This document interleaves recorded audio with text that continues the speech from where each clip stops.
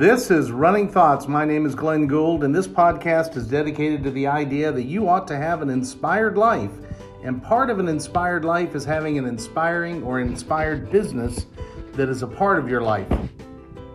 Today I want to talk about how things get in the way of what you want to do and how things actually sometimes end up changing what you're doing and make you lose focus of what you want to do. I know that in life and in business, many times, and I'm going through a period right now where I'm kind of headed in a direction that I never intended to head. And as I look back on my life now, I realize that there have been so many different things in my life that I intended to do, things that I started doing, things that I even got very far down the road doing, and then I don't do it all anymore. A good example of that is a lot of my life has been circled around golf. As I look around my office, I've got signs or pictures or even a shadow box on the wall in my office that depict golf things. I've got history of golf things. I've got a ball from one of the first Masters golf tournaments in my office. And golf was a very big part of my life, and I haven't played golf in 5 years. And so growing up, I was going to be a golf professional. I wanted to be a pro golfer, but I wasn't quite good enough to do that. And so I wanted to be a golf professional, and I did that for about 10 years of my life. And then I had an event in my life where everything changed. I was working in the business, and I wasn't working really very hard at it. It was kind of easy for me at the time. And I got fired.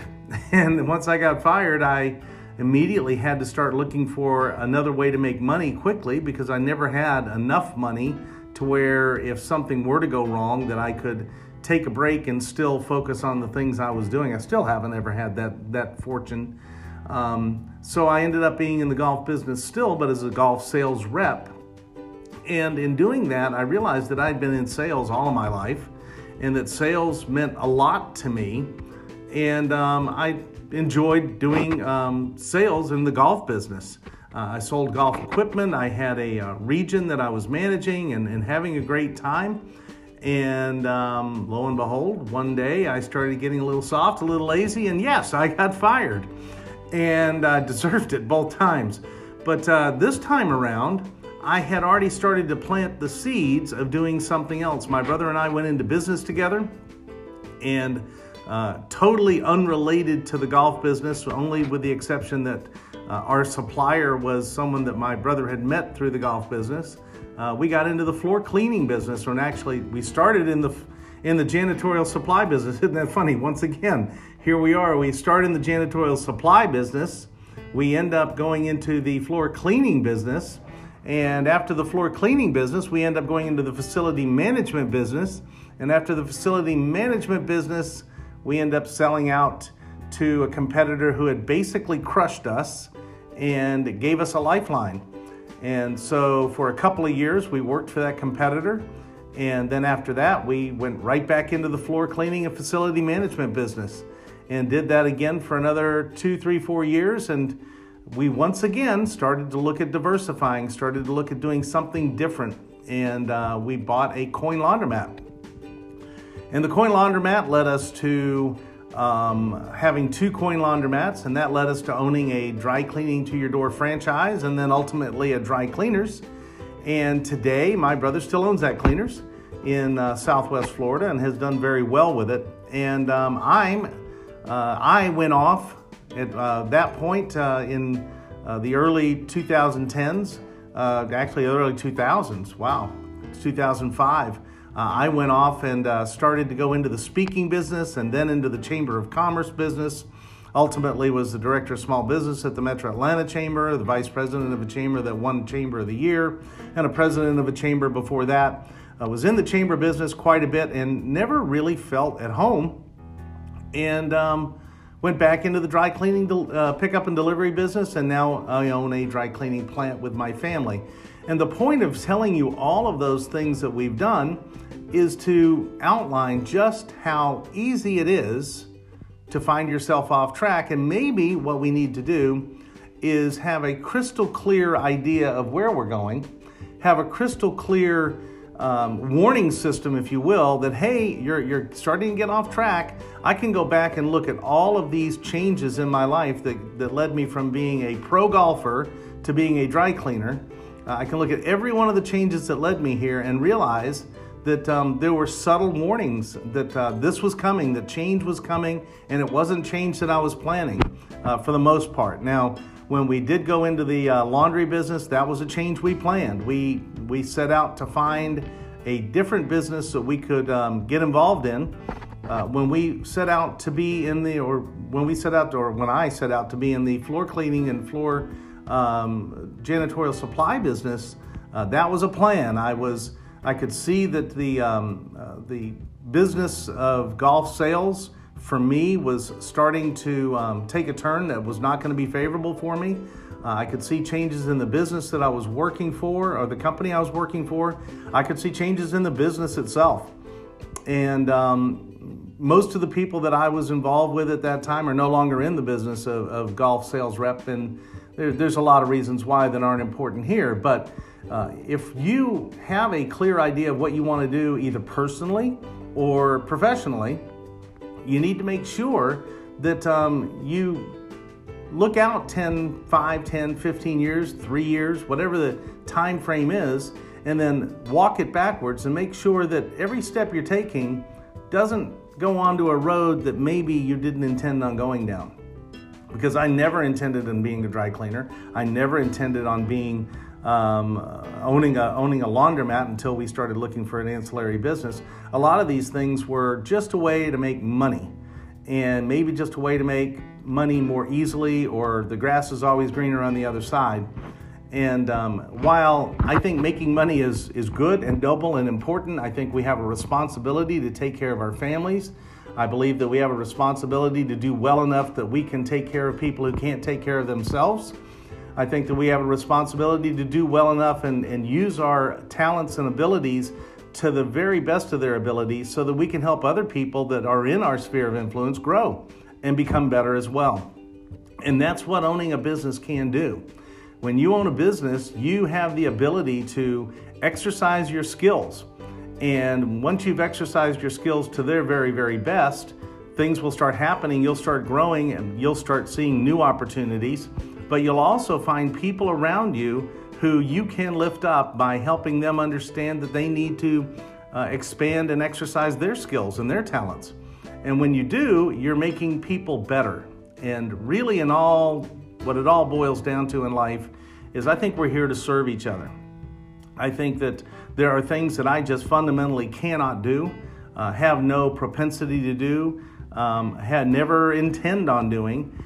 And I'm thankful and grateful that there are people who like doing those things or can do those things and are willing to do them for me, for the community, for the greater good.